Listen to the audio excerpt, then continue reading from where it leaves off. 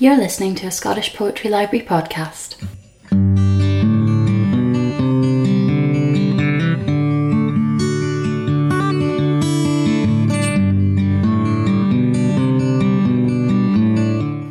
Contract. Dear reader, I agree to turn my skin inside out, to reinvent every lost word, to burnish, to steal, to do what I must in order to singe your lungs. I will forego happiness, stab myself repeatedly, and lower my head into countless ovens. I will fade backwards into the future and tell you what I see. If it is bleak, I will lie so that you may live seized with wonder. If it is miraculous, I will send messages in your dreams and they will flicker as a silvered cottage in the woods choked with vines of moonflower. Don't kill me, reader. This neck has been working for years to harden itself against the axe. This body, meager as it is, has lost so many limbs to wars, so many eyes and hearts to romance. But love me, and I will follow you everywhere, to the dusty corners of childhood, to every downfall and resurrection, till your skin becomes my skin. Let us be twins, our blood thumping after each other like thunder and lightning. And when you put your soft head down to rest, dear reader, I promise to always be there, humming in the dungeons of your auditory canals, an immortal mosquito hastening you towards fury, towards incandescence. Hello and welcome to another episode in the Scottish Poetry Library's podcast series. My name's Colin Waters and I'll be your host for the next half hour. This week we're talking to Tishani Doshi. Born in Madras in India in 1975 to a Welsh mother and Gujarati father, Tishani Doshi first thought about writing poetry seriously, as you'll hear, while studying for a business administration degree at Queen's College in North Carolina. After gaining a master's in writing from the Johns Hopkins University, she worked for a period in the fashion magazine industry in London before returning to India in 2001. It was here that Doshi took up her parallel career in dance after meeting one of Indian dance's leading choreographers, Chandra Lekha. Returning to poetry, also in 2001, she received an Eric Gregory Award, while her debut collection, Countries of the Body, won the 2006 Forward Poetry Prize for Best First Collection. In 2013, she published her second volume, Everything Begins Elsewhere. She also writes prose. Her first novel, The Pleasure Seekers, was published by Bloomsbury in 2010 and was longlisted for the Orange Prize in 2011. Another novel, Fountainville, was published in 2013. She also freelances as a journalist and has written for The Guardian, the International Herald Tribune, the New Indian Express, and The Hindu. According to her website, Tishani currently lives on a beach between two fishing villages in Tamil Nadu with her husband and 3 dogs, and sometimes moonlights as a dancer. Her most recent book of poetry, Girls Are Coming Out of the Woods, is published in the UK by Blood Axe, and we were delighted in August of this year when Tishani agreed to come down to the SPL for a podcast interview. She was in town for the Edinburgh International Book Festival, and it was a real privilege to talk to her about what I think is one of the standout collections of the year. I began by asking her about the poem that she read at the start of the show, which is also the first poem in Girls Are Coming Out of the Woods. So you mentioned a mosquito towards the end of that poem. I believe the poem was actually inspired by an early morning encounter with a mosquito. Yeah. How did you go from, the annoyance of a mosquito to turning that into a poem? I guess there was a sense of recognizing myself in that annoying mosquito, that persistence in a way that a mosquito will really... I live in South India. We suffer from mosquitoes. And I think there is a sense of... I was impressed with how that mosquito kept going into my ear. And I guess at some level, it must have felt that my job as a poet was similar, to go and find as many ears to buzz into. Because I think one of the things I think about as a poet is how to find the audience and how to find those ears. And I think it's a big challenge. While I was reading another poem in the new collection, What the Sea Brought In, I was reminded of Elizabeth Bishop. Mm-hmm. And then, of course, later in the collection, you have a poem called Meeting Elizabeth Bishop in Madras. Is Bishop one of your guiding lights? Is she someone you keep coming back to when you're writing? I discovered Bishop when I was a graduate student in America, and I was supposed to teach that to undergraduates, and I was very cold on her to start off with. It was not an immediate love, but interestingly, I have returned to Bishop again and again. In the previous collection, I have a poem which is called The Art of Losing, which is after her Villanelle One Art, and certainly in this one, I think it's the themes in a way of geography, of travel, the sea. A lot of the things that she's writing about I'm very interested in, and she has a way of growing deep roots into you, Elizabeth Bishop. So yes, I think she's an important poet for me. So the poem about meeting Elizabeth Bishop, unless I'm reading it wrongly, I guess it was about looking for rewarding rather than damaging role models for women. If I remember rightly, you were in a sort of a waiting room? Yeah, I was thinking about her poem where she's 7 years old and her aunt is there in the dentist getting her tooth, and she cries out. And I was thinking about the idea of loss and of pain, and how in our context now with all of our painkillers and medications, that pain is suppressed, so we don't cry out. But even though she didn't really like her aunt, she empathized with her. Mm-hmm. And then she's connected to the women in the magazine, in the National Geographic. And even though they're so disconnected, that cry connects them. So it's about connectivity, I suppose.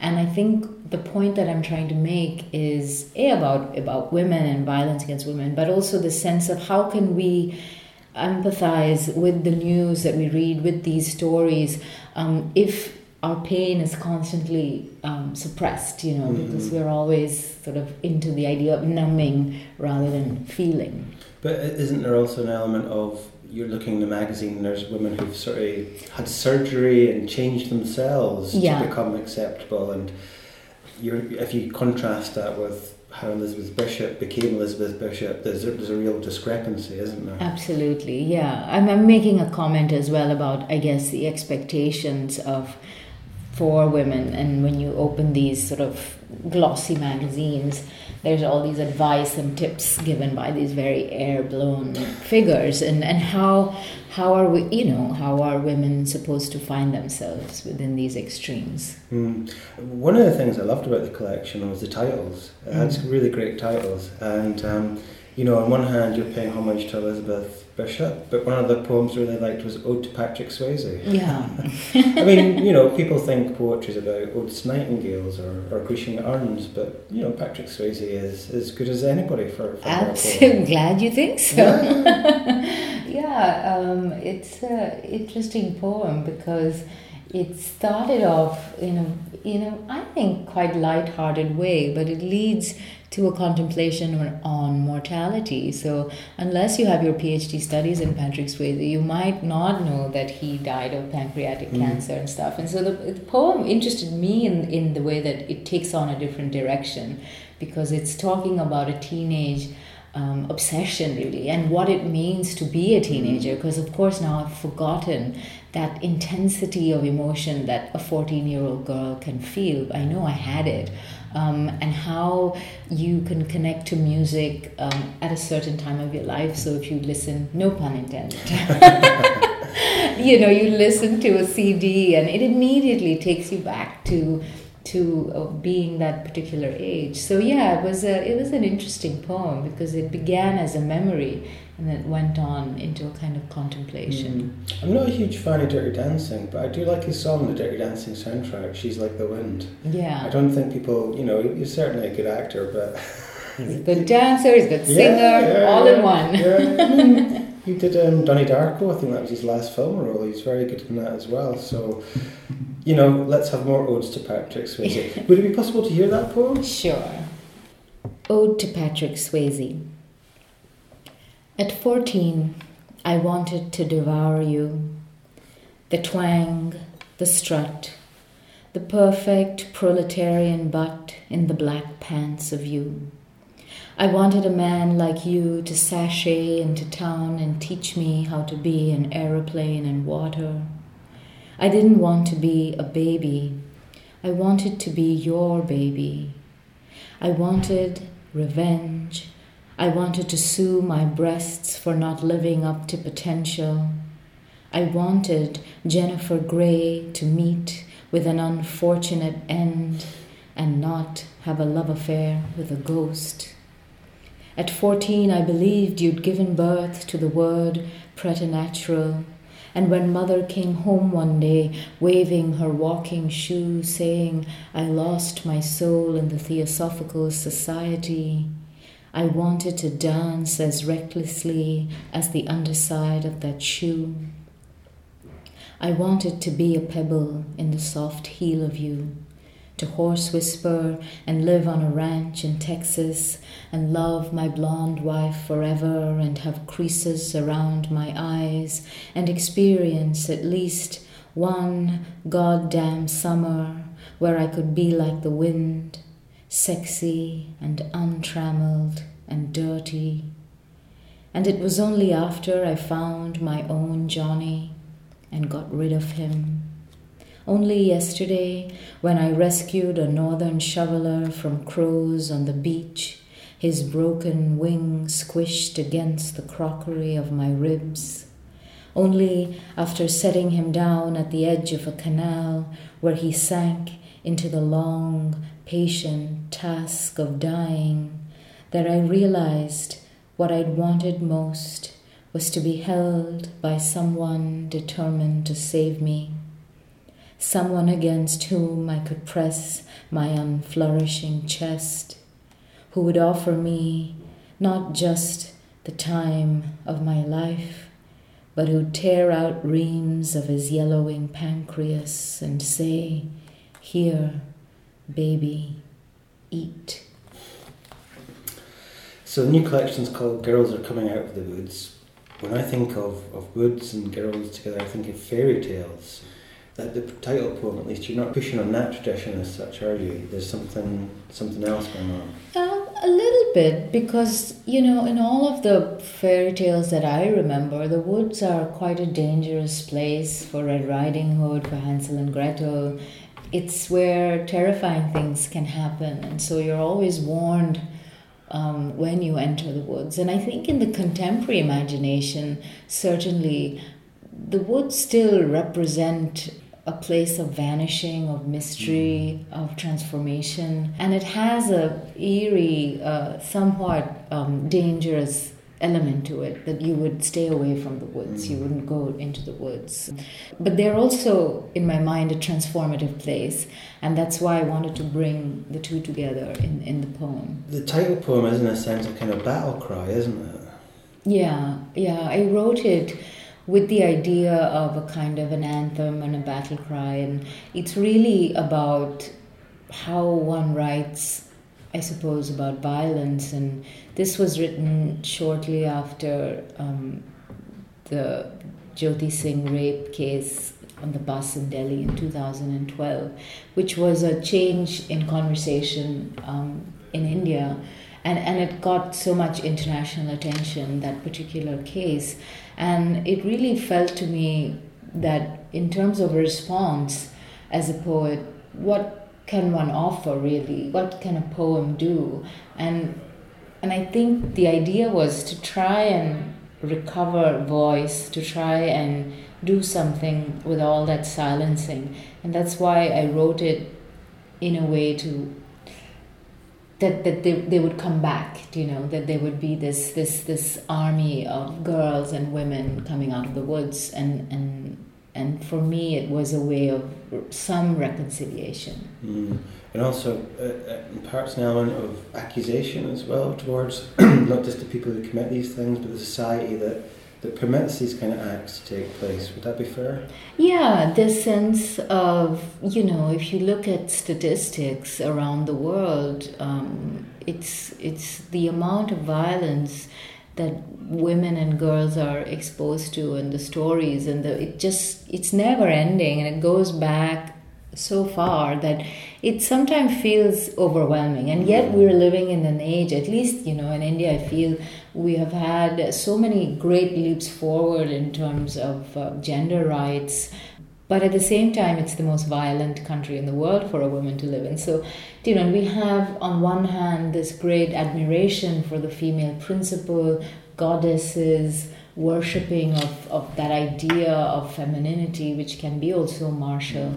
But then in the streets you have this. So it is questioning a society which is in a way sick somehow and not quite in sync. And I'm trying to understand what we can do with this. Are we just violent, and is that just the end of it?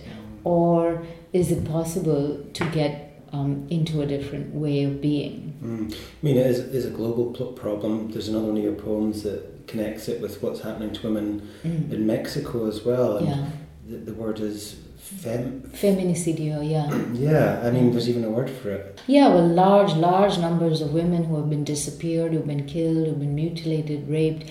Every country, it's not just sort of restricted. It's a universal thing. And I think at the same time, with things like the MeToo movement, and particularly now, there is really a sense of not being silenced. Women wanting to speak out, women wanting to say their stories, no matter how difficult it is. And so that on one level has been very emancipating and very empowering. And so it's not just all pessimistic, but it's sort of trying to reach out and envelop all these things and trying to understand where we are. I mean, it's interesting you mention the Me Too movement, because of course that's developed in the past year. But I can imagine you've been writing these poems for a number of years, and it's really just one of those moments that happen in culture, isn't it? When a book, which couldn't possibly have been written that quickly, but it comes out just at the moment of that cultural exploration. Yeah.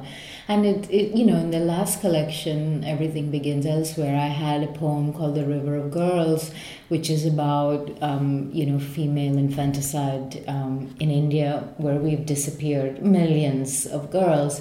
And so there I imagine them coming as a river, and so it's a theme that's continued for me. But like you say, it's the sort of zeitgeist of the moment. Right now, this is what people are talking about, and this is what is in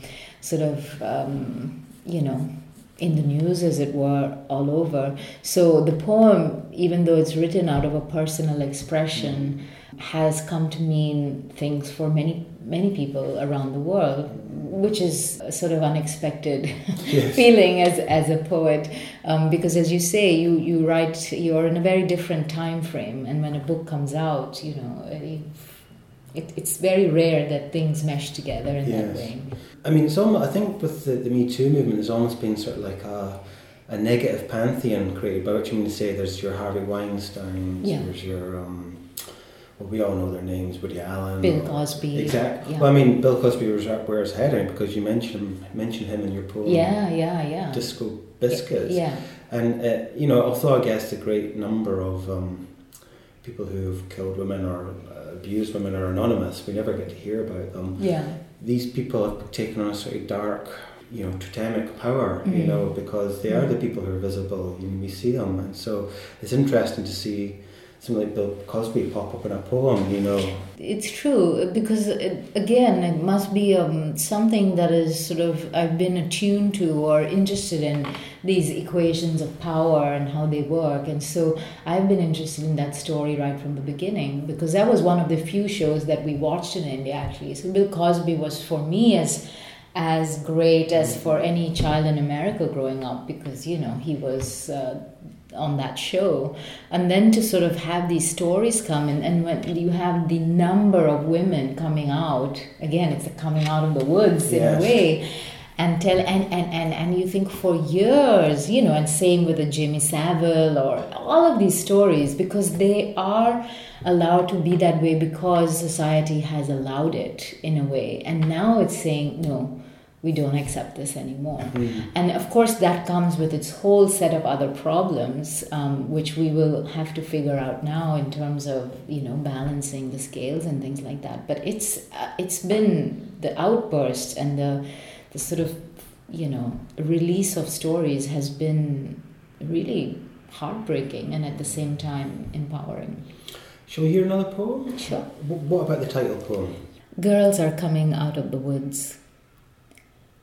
Girls are coming out of the woods, wrapped in cloaks and hoods, carrying iron bars and candles and a multitude of scars collected on acres of premature grass and city buses, in temples and bars. Girls are coming out of the woods with panties tied around their lips, making such a noise it's impossible to hear. Is the world speaking too? Is it really asking, what does it mean to give someone a proper resting? Girls are coming out of the woods, lifting their broken legs high, leaking secrets from unfastened thighs. All the lies whispered by strangers and swimming coaches and uncles, especially uncles, who said spreading would be light and easy, who put bullets in their chests and fed their pretty faces to fire, who sucked the mud clean off their ribs and decorated their coffins with briar. Girls are coming out of the woods, clearing the ground to scatter their stories. Even those girls found naked in ditches and wells, those forgotten in neglected attics and buried in riverbeds like sediments from a different century. They've crawled their way out from behind curtains of childhood, the silver-pink weight of their bodies pushing against water, against the sad, feathered tarnish of remembrance.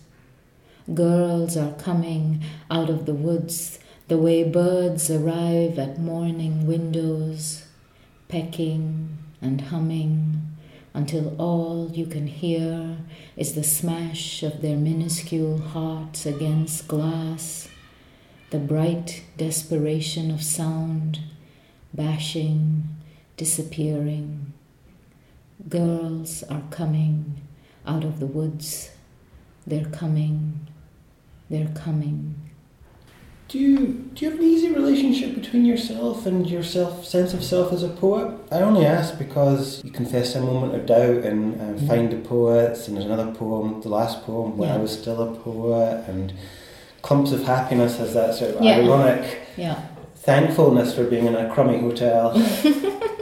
So is it something, do you feel, if a complete stranger was to say, oh hi, what do you do? Do you just saying I'm a poet trip off your tongue easily? Since the age of 20, I wanted to be a poet. I decided that I wanted to be a poet, and I worked single-mindedly in that direction. There was no doubt that I was going to do it. I just needed to figure out how one becomes a poet or what it means to be a poet. And I think I'm still figuring it out, to be honest, because I do other things. I write novels, I dance, I have these other elements in my life, but I see myself essentially as a poet in the world.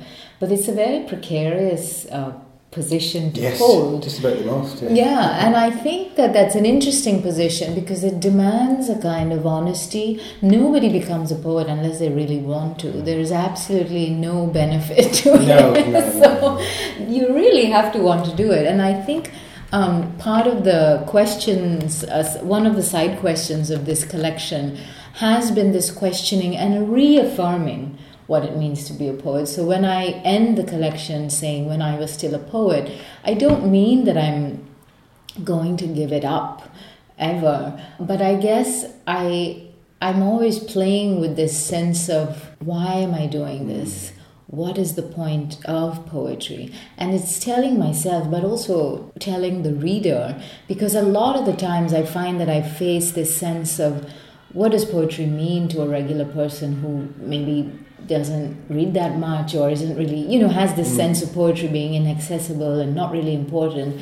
And for someone for whom poetry has changed their life and is everything, you wonder how other people can walk around the world without poetry, And so I suppose in a way it's a little bit of a claim to stake poetry's place while realizing that it's very much on the margin. So it's again coming back to that mosquito, which is the first poem in the book, and affirming my pledge in a way as a poet that I am, regardless, going to soldier on and try to find my audience. You mentioned from a young age wanting to be a poet. What's your origin story, as they say in superhero language? Did you have a moment where you read a poem and you thought, I need to do that?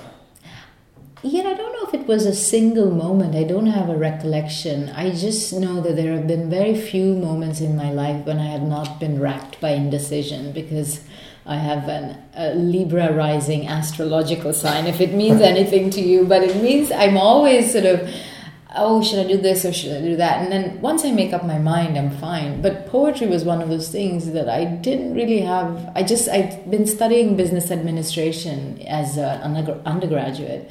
And I took introduction to creative writing. And I was introduced to some wonderful contemporary American poets like Mary Oliver, James Tate, Mark Doty. And I remember reading those books and just feeling some sense of explosion, that language could work this way, that poems could work this way. It was very different from what I'd sort of grown up on, which was a sort of diet of Shelley and Wordsworth and, the romantics and all of that. And just thinking, wow, this is something very different. And I could do this for my own, I could find my voice in this kind of language.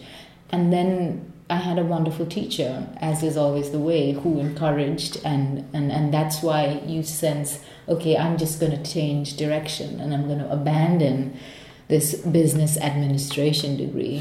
While I'm very competent at it, it just doesn't bring me the same sense of joy or passion or wonder, and that's what poetry did for me.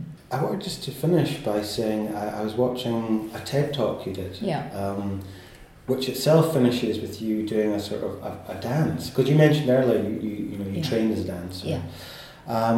How would you go about choreographing a poem?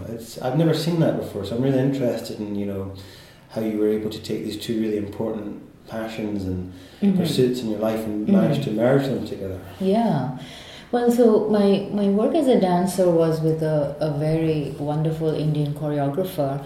For 15 years with Chandralekha, I worked with her. And then that sort of came to a close. And I suppose at one point, while I was writing this book, I was really also struggling with the sense of this loss of identity of dance, because that has been a very important part of my life and grounded me in a way that, writing is full of uncertainties and things like that. And it just happened that I was invited to go to perform something in Dubai, and a friend of mine who said, "Oh, you're a dancer, just choreograph something." And I thought, well, I've never done that before. No. These two are separate worlds for me. And then I started working with the title poem, because it opened up some ideas in terms of mudras and movements, which were, I suppose, in conversation with the poem, but separate. And that's how it evolved. So very organically, I really didn't have any great idea that I was definitely going to do it. In fact, it was something that I thought I would never do. But I suppose I'm interested in performance. I'm interested in poetry as performance as well. And I'm interested in poetry on the page. But I feel that there is a great opportunity, again, in terms of audience and enlarging the view, to sort of combine these worlds of dance and poetry and music and movement, and to offer that and see what would happen. So in short, it was an experiment, but it's gone quite well. Yeah, I mean, what is dance and poetry if not all about rhythm? Yeah, and time, and there's a really exploration of time, I think, that's held in the body in poetry and in dance. So you're always, you have a very innate understanding of that, I think. All poets do, so. And that about wraps up another episode in the Scottish Poetry Library's podcast series. A few thank yous before we go. So the first thank you must go to Tishani Doshi for coming down and talking to us about her new collection, which of course is called Girls Are Coming Out the Woods. It's published by Blood Axe, and it's a fantastic collection. I actually can't recommend it enough. I should also thank Will Campbell, who does the music that you hear at the start and at the end of the show. And of course, thank you to dear listener for tuning in to another episode. We'll be having another one very soon, I think. If you're interested in the work of the Scottish Poetry Library, there's several ways you can keep in touch with what we do between episodes of the podcast. So there is, of course, our website, www.scottishpoetrylibrary.org.uk. We do Twitter. Our Twitter handle is @ByLeavesWeLive. We have a Facebook page. Just type in Scottish Poetry Library to the Facebook search engine. No doubt that'll take you straight to us. We do Instagram now. I think that's SPL Scotland, and we take pictures of new books, old books, visiting poets, all kinds of things that might tickle your eyes' fancy. And that's about it. That's it for another episode. So in time-honoured fashion, we're going to end with one more poem by Tishani in this instance, and I hope you'll tune in again very soon. Thank you. A Fable for the 21st Century, which takes an epigraph from E.M. Choran. Existing is plagiarism. There is no end to unknowing. We read papers, wrap fish in yesterday's news, spread squares on the floor so puppy can pee on Putin's face. Even the mountains cannot say what killed the Sumerians all those years ago, and as such, you should know that blindness is historical, that nothing in this poem will make you thinner, richer, or smarter. Myself, I couldn't say how a light bulb worked, but if we threw you head first into the past, what would you say about the secrets of chlorophyll? How would you expound on the aggression of sea anemones, the battle of Placé, Boko Haram? Language is a peculiar destiny. Once, at the desert's edge, a circle of pilgrims spoke of wonder, their lives dark with mud and hose. They didn't know you could make perfume from rain, that human blood was more fattening than beer. But their fears were ripe and lucent, their clods of children plentiful, and God walked among them, knitting sweaters for injured chevaliers. Will you tell them how everything that's been said is worth saying again, how the body is helicoidal, spiriting on and on, how it is only ever through the will of nose, bronchiole, trachea, lung, that breath outpaces any sadness of tongue.